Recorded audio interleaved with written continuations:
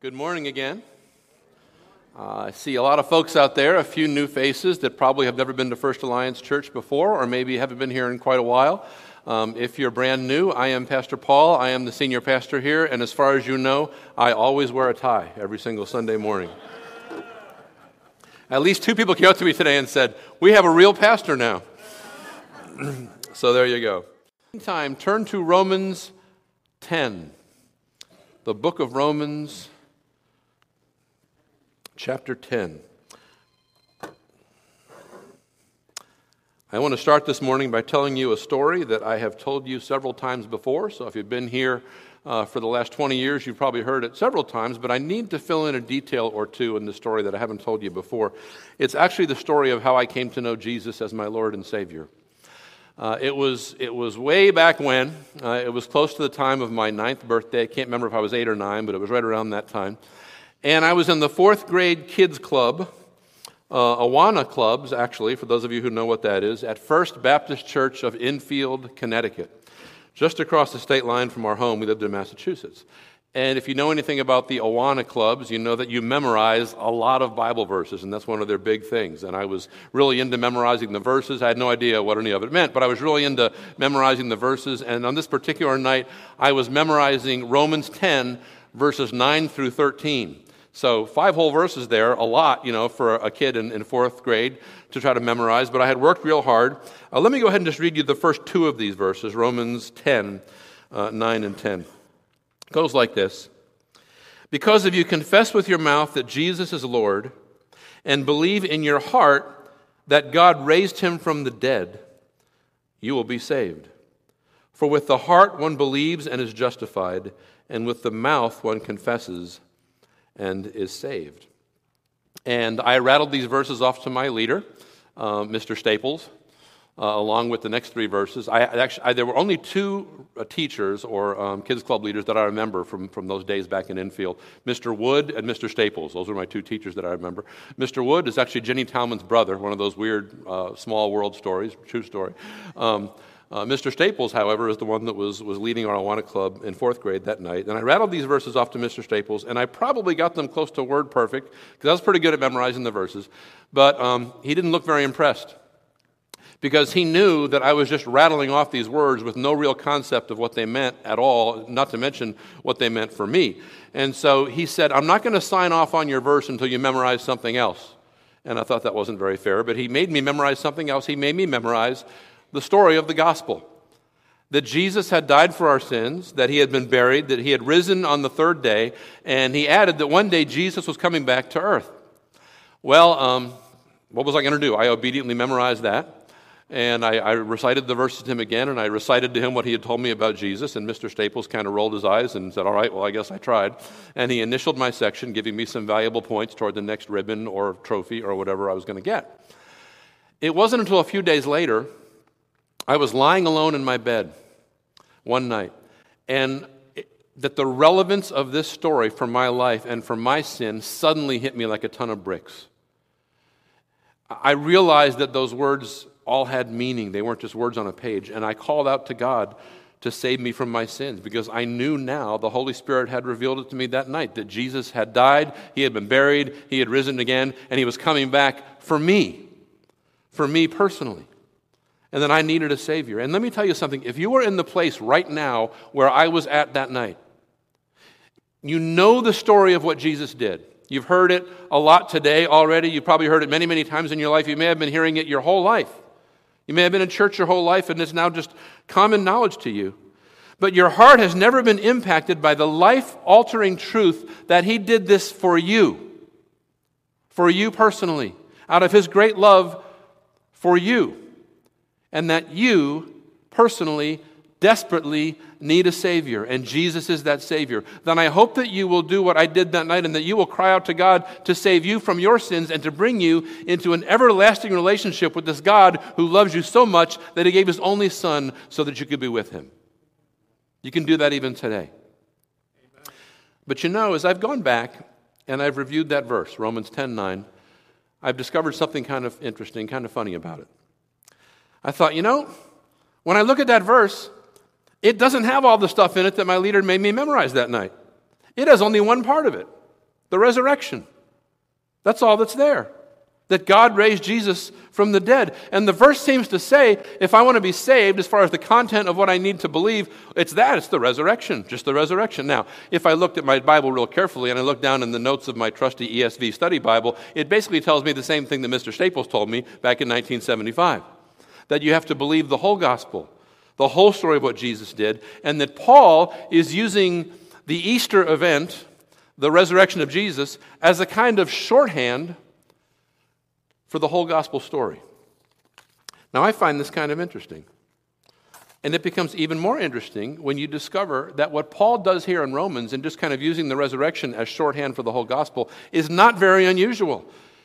Specifically, if you read through the book of Acts, and you see all the times that the apostles went out to different places. They went to Jews, they went to Gentiles, they went near and far, sharing the gospel of Jesus and inviting people to come to know their Lord and telling people what Jesus had done. Everywhere they went, they told the story and they invited people to become Christians. But every time they did it, the resurrection was front and center. The resurrection was always front and center. The main point of Peter's sermon, the very first Christian sermon ever preached at Pentecost, was that the Jews had killed the miracle worker, Jesus of Nazareth, by the hands of lawless men, the Romans, but that God had raised him from the dead. And Peter goes on and says how David had predicted this resurrection 1,000 years earlier in the book of Psalms. And that by raising Jesus from the dead, God was declaring that Jesus was both Lord and Messiah, Lord and Christ. That was Peter's sermon. Then Stephen, the very first Christian to ever be killed for his faith, in his final sermon to the men who were about to stone him to death, he doesn't even mention that Christ died for their sins. He accuses them of murdering Jesus, but then he ends his sermon by describing to them a vision that he's having in the moment right there, and he's standing there staring at the risen Jesus standing at the right hand of God. And he says, "Look, there he is!" And then they killed him. Paul in Acts 17, he's speaking to the heathen philosophers on Mars Hill in Athens. He skips the cross altogether. But he ends up by saying that the one true God will judge the world by one particular man, and we know this for sure because God raised that man from the dead. Amen. And in each case, the mention of the resurrection of Christ brings a definite response, a definite reaction. For some, it's guilt and repentance. For others, it's ridicule. For others, it's actually violence and murder. For still others, the resurrection of Jesus, hearing about that, is kind of like the crowbar that pries open their hearts and they want to hear more. It strikes me that when you and I think about sharing the gospel, maybe some of us do it actively, some of us don't think about it so much, or we don't do it so much, but we think about sharing the gospel with our friends, and maybe you'd be in a situation where you only have a little bit of time, and you have to get across the gospel in one sentence or kind of really fast, and you think, how would I distill it down to its essence? I think we'd usually go a different way than the apostles would go. You know what we'd usually say? Jesus died on the cross for your sins, right? That's what we'd say. And if we actually were kind of sharing the story of Jesus with someone, and we forgot part of it, what part do we usually forget? Yeah, we're like, and then he died, and we talk all about his death and what it means, and then we say, oh yeah, wait, there's something else. Like 3 days later, he didn't stay dead, by the way, you need to know this. He rose from the dead, like some kind of gospel footnote, right? The apostles never did it that way. Now, they certainly understood the importance of Christ's death, but if there was one part of the story they absolutely didn't want to leave out, it was the resurrection. Why? What is so powerful about the resurrection that it can effectively serve as shorthand for the whole gospel? That's the angle I want to look at the gospel from this morning.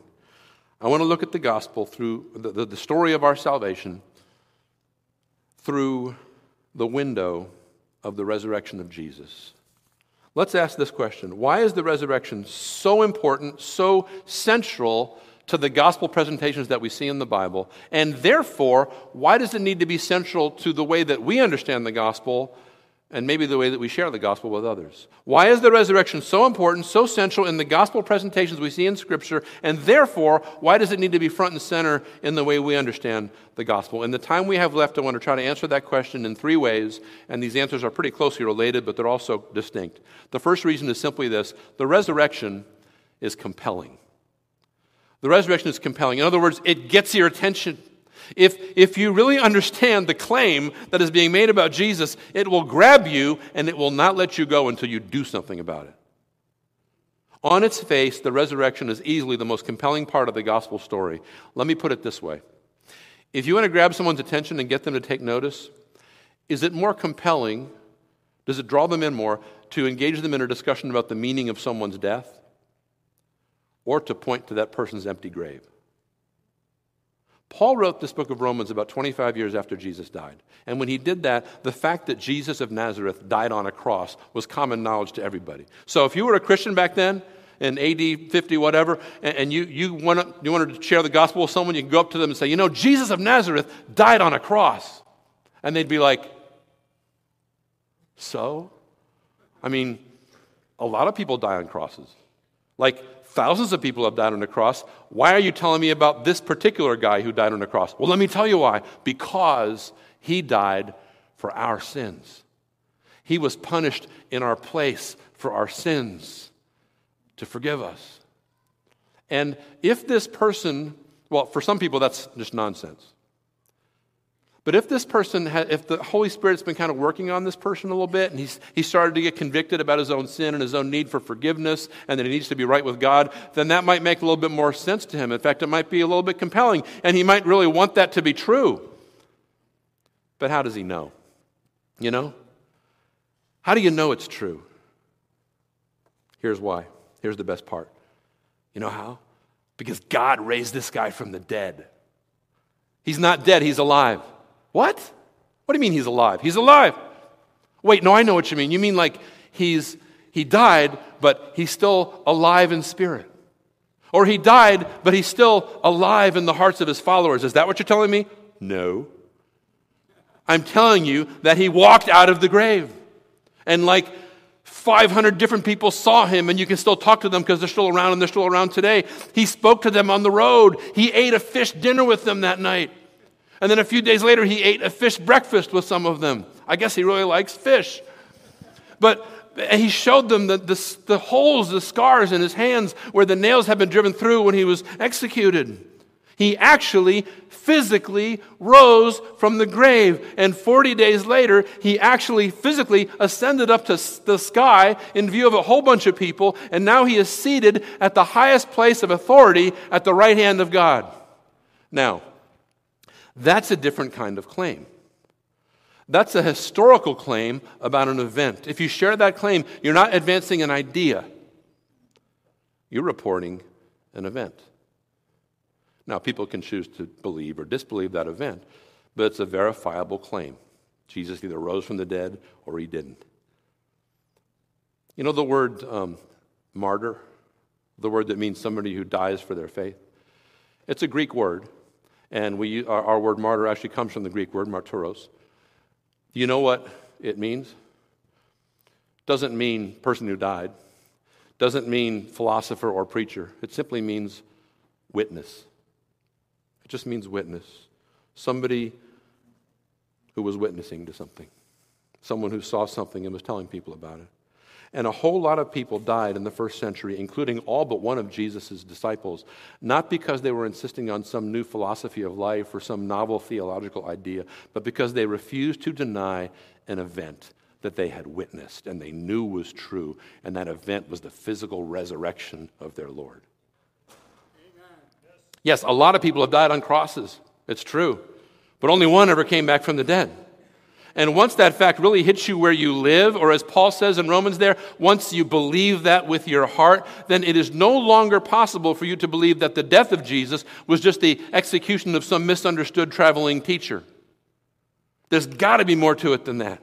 If you're convinced in your very heart that the physical, historical, actual resurrection of Jesus really happened, then everything else follows. You can't not believe the rest of the story. The apostles majored in the resurrection. Why? Because it was compelling, because they knew that was the part of the gospel story that really grabbed people, and they knew it because that was the part that had grabbed them. Because they were giving up. They were without hope. They were about to just throw in the towel after seeing their Lord crucified, but all of a sudden, he was alive again. That was impossible. But it was true. That was all that mattered. And now they had to believe all the other impossible things that Jesus had said. Which is the second reason the resurrection was always front and center for these guys. The resurrection proves that Jesus Christ was telling the truth about himself and about everything. Remember back in like science class in 10th, 11th, 12th grade, you did chemistry and you were mixing acids and bases, and you had the little titration set and all that, and it was they were telling you that the acid can neutralize the base, or the base can neutralize the acid, and you couldn't really see anything happening, but you knew if you put a drop of that special phenolphthalein liquid in there, and if something turned from purple to clear, you said, "Oh wow, it's true, it really works." Or in physics, when your physics professor, like mine did, he got a bicycle tire and he started spinning it like this, and he was sitting on one of those revolving seats, and he said, if what I'm telling you about rotational motion and torque is correct, then if I do this with this bicycle tire, my seat should start spinning around in the opposite direction. You're like, yeah, right. And then he does this and he starts spinning around like that. I guess it's true. There's some evidence there. This is what the resurrection is. It's that kind of proof. Jesus had done so many miracles during his earthly ministry. You'd think that would be proof enough, but you know what? The religious leaders of his day, the people that were the big influencers, they refused to believe him. Which was not logical, really, because if you think about it, these guys believed in the whole Old Testament. And there's a lot of crazy stuff in the Old Testament. The sun stopping in the sky for 6 hours. There's a whole lot of stuff that happens in the Old Testament. They believed, but they refused to believe Jesus. And he called them on it at least one time. He said, look, he did a couple really powerful miracles, and they looked at him and they said, we demand that you give us a sign from heaven. And when I'm reading that, I'm like, what else do you want to see, guys? But Jesus said, you know what? He was fed up with them. He said, you know, a wicked and adulterous generation demands a sign. But I'm going to give you a sign anyway. I'm giving you one sign, and here's the sign. You guys all believe that 750 years ago, give or take, some guy named Jonah was swallowed by a huge fish. And he spent 3 days and nights in the belly of that fish, and then he got vomited up, and he shared God's word with the Ninevites, and they repented. You know that story? Yes, they believe that. Jesus said, you know what? Here's your sign. Just like Jonah was in that fish for 3 days and 3 nights, I'm going to be in the belly of the earth for 3 days and 3 nights, and then I'm coming back. Amen. So, and by the way, Pharisees and scribes, the people of Nineveh, the most evil people in the world back then, repented when Jonah came back and preached to them. If I come back from the dead in 3 days, do you dare not believe what I'm saying to you? Do you dare to reject my word? And how sad it was that those same leaders, after Jesus really did rise from the dead, were the ones most anxious to cover up the resurrection. Paying off the guards to say they fell asleep, even running interference with the Roman governor who they hated to keep the guards out of trouble. Why did they do all this? Why? Because if they admitted it, then they had to admit that everything Jesus had said was true. Because if the resurrection is true, then Jesus was right about everything. Like what? Well, that every word he spoke came right from God. That compassion and mercy were more important to God than religious rituals, even sacrifices. They hated that one. That a person could look like he was living a really clean life on the outside and still be full of sin on the inside. That all of their meticulous observation of the law could never get them into heaven. That they needed salvation. They needed salvation just as much as that all those openly messed up people that they looked down on as low-life scum. That heaven was for tax collectors and prostitutes and not just for upright, morally excellent people. You see, if you're depending on your own goodness this morning, your own virtue, the strength of your own character, to make you right with God, then Easter is actually really bad news for you. Because the resurrection proves that Jesus was telling the truth, and Jesus said that the only people that find salvation are the ones who admit that they really need it. The one who gets saved, the one who goes to heaven, is the one who beats his chest and mourns over his sin and cries out to God for undeserved mercy, not the one who congratulates himself on doing pretty well. Because the one who has confidence in his own goodness will never do what it says in Romans 10:9. He will never confess Jesus as Lord. Why not? Because that person deep down really believes that he's qualified to be his own Lord. Why is the resurrection so front and center in the gospel presentations in the Bible? Yes, because it's attention grabbing. Yes, because it certifies as true everything that Jesus ever said about himself and about everything else. And I think there's one more reason that the whole gospel direction.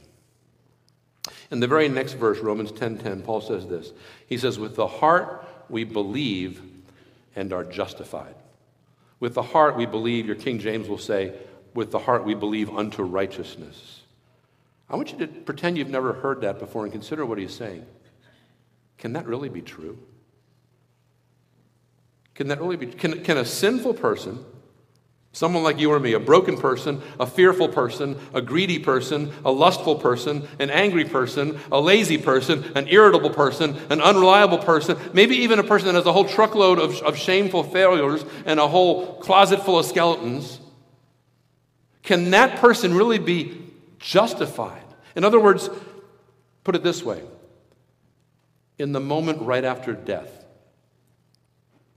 can a person like that really stand before God on that day and have God say to him, not guilty. You are righteous. You are holy. And I accept you. Does that really make sense?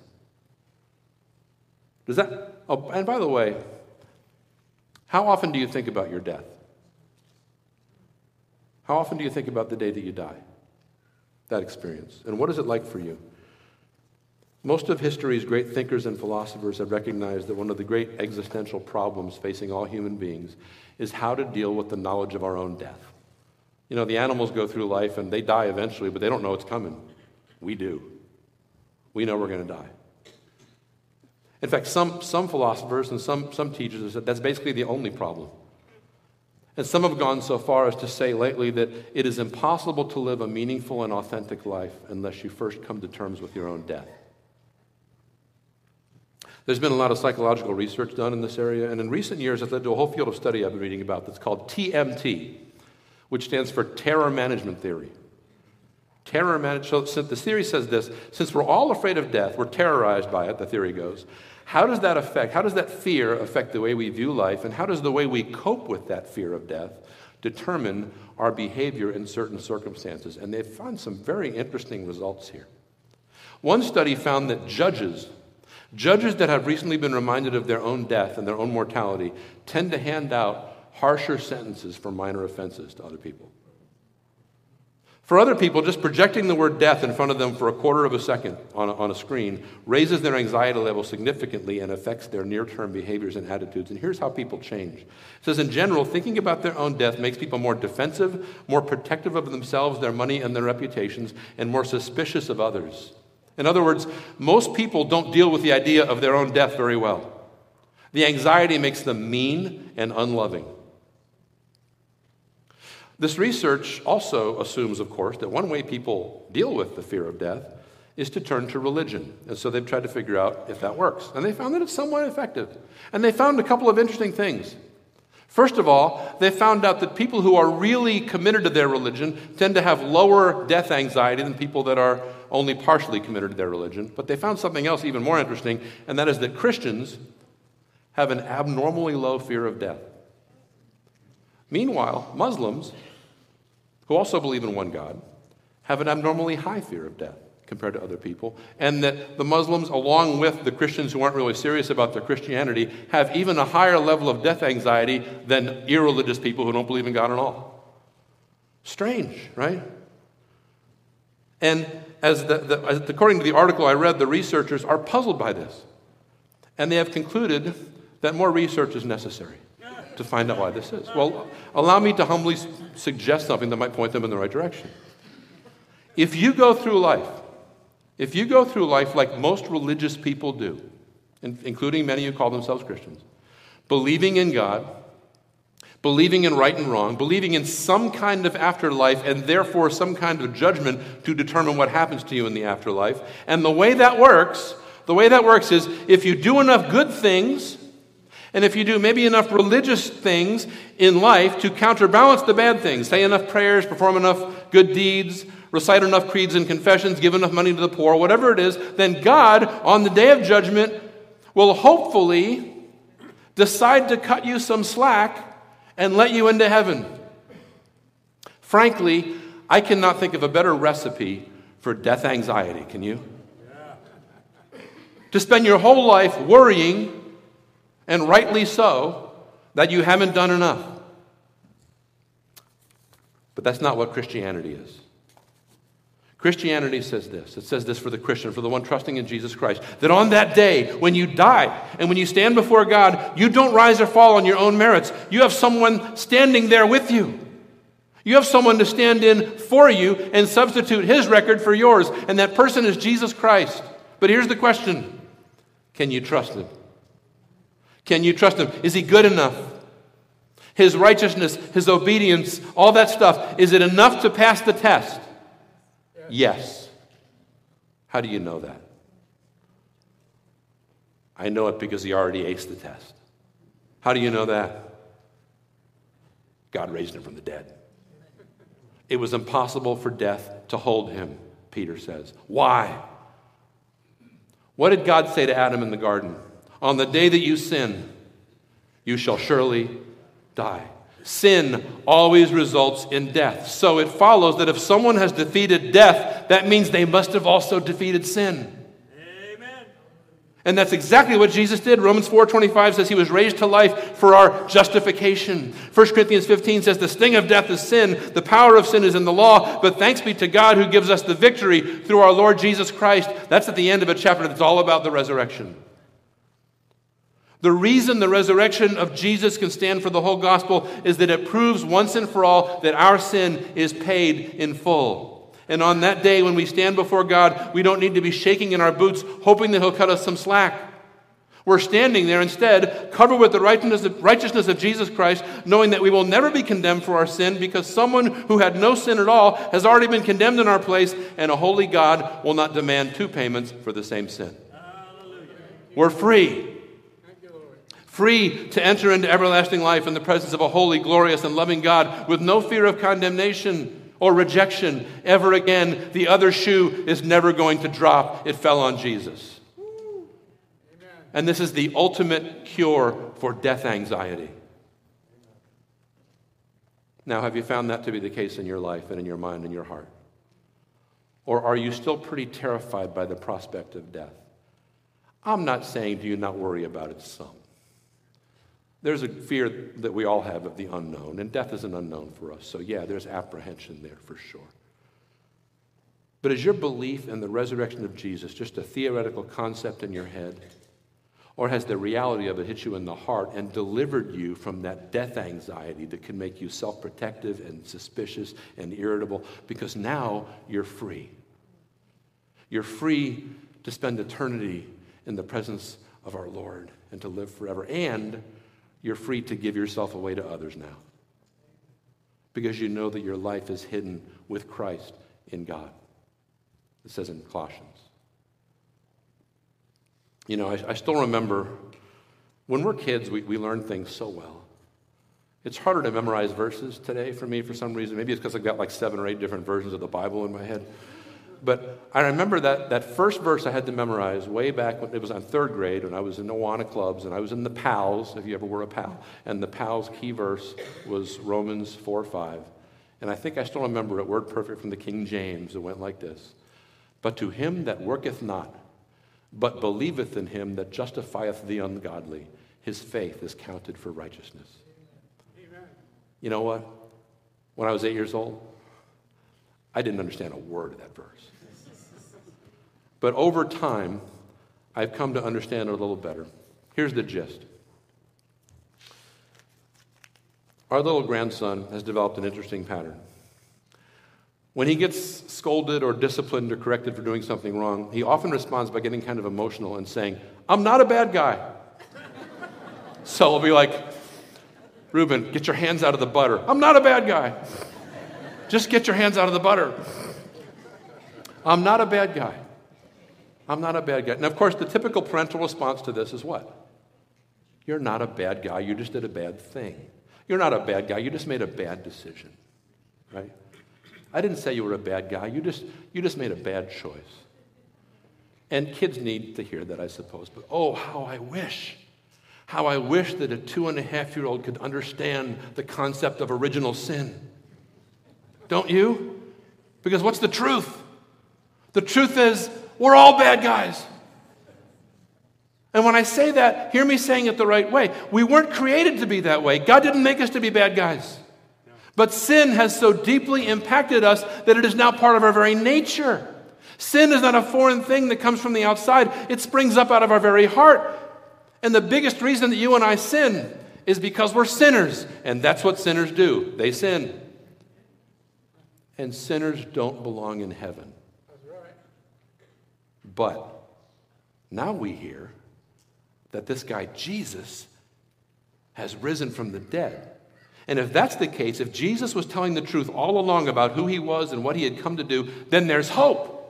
Because if sin's greatest and most devastating result, namely death, has been conquered, then that means that our sin can potentially be completely erased. God can now, in the words of Romans 4:5, justify the ungodly. He can rightfully look at sinners and say, not just, yeah, you're a bad guy, but I'm going to let you off the hook. No, he doesn't say that. He says, you're not a bad guy at all. You're a good guy. You're a perfect guy. You're a holy guy. You're actually a saint. You're pure and spotless in my sight. Sin? What sin? I don't see any sin. And now you have access to all the joys of heaven, and you have access to membership in my family, and I have given you a new heart. And for the rest of your earthly life, you will be being cleansed from the inside out. And although sin for a while will still be part of your experience, it will no longer be who you are. It will now be something foreign to your nature. And one day when you see your Savior face to face, you will be like him. Amen. Because sin will be banished from your existence forever. This is what happens to you if and when the truth of Jesus' resurrection hits you in the heart like a ton of bricks. And when you believe in your heart that God raised him from the dead. If this is happening to you today, by the way, if you just sense today that something's going on in your heart and God is prompting you in your heart to move from head knowledge to heart belief, then you can come to Jesus today. You can come to Jesus today. The end of that passage in Romans says, all who call upon the name of the Lord Jesus will be saved. Embrace the one who loved you so much that he died in your place. He has said this as well in John. He said, whoever comes to me, I'll never cast out. Whoever comes to me, I will in no way cast out. Thank you, Lord. You can come to him in faith today. You know why? Because he's alive. He's alive. Let's pray as the worship team comes, and we'll close with one more song. Jesus, we know that you hear us right now. We know that you're in this room with us. We know that you're indwelling us by your Holy Spirit. We know that you walked out of that grave actually and physically and literally, and that one day we'll receive a resurrection body, those of us who believe in you, that is different than the one we battle with here. Thank you for the wonderful promise that comes from your resurrection. Thank you that our sin is paid for in full. It is finished. It can never bother us again. And one day it'll be banished from our existence forever. And we will find ourselves in your presence and in each other's presence for all eternity, praising you, enjoying your presence, enjoying your beautiful new creation, and learning to love you like you love us. For anyone here today who is struggling with that decision or feels that today is a special day and that God's doing something in your heart right now, let me ask you to talk to somebody that you came with or someone that you know has a relationship with Jesus and tell them what's going on. They can pray with you. You can come talk to me if you want to after the service. I'd be happy to talk with you, pray with you, answer any questions you might have. Jesus died for you. Jesus was buried for you. Jesus rose again for you. And Jesus wants to come back for you. Thank you, God. Amen. Amen.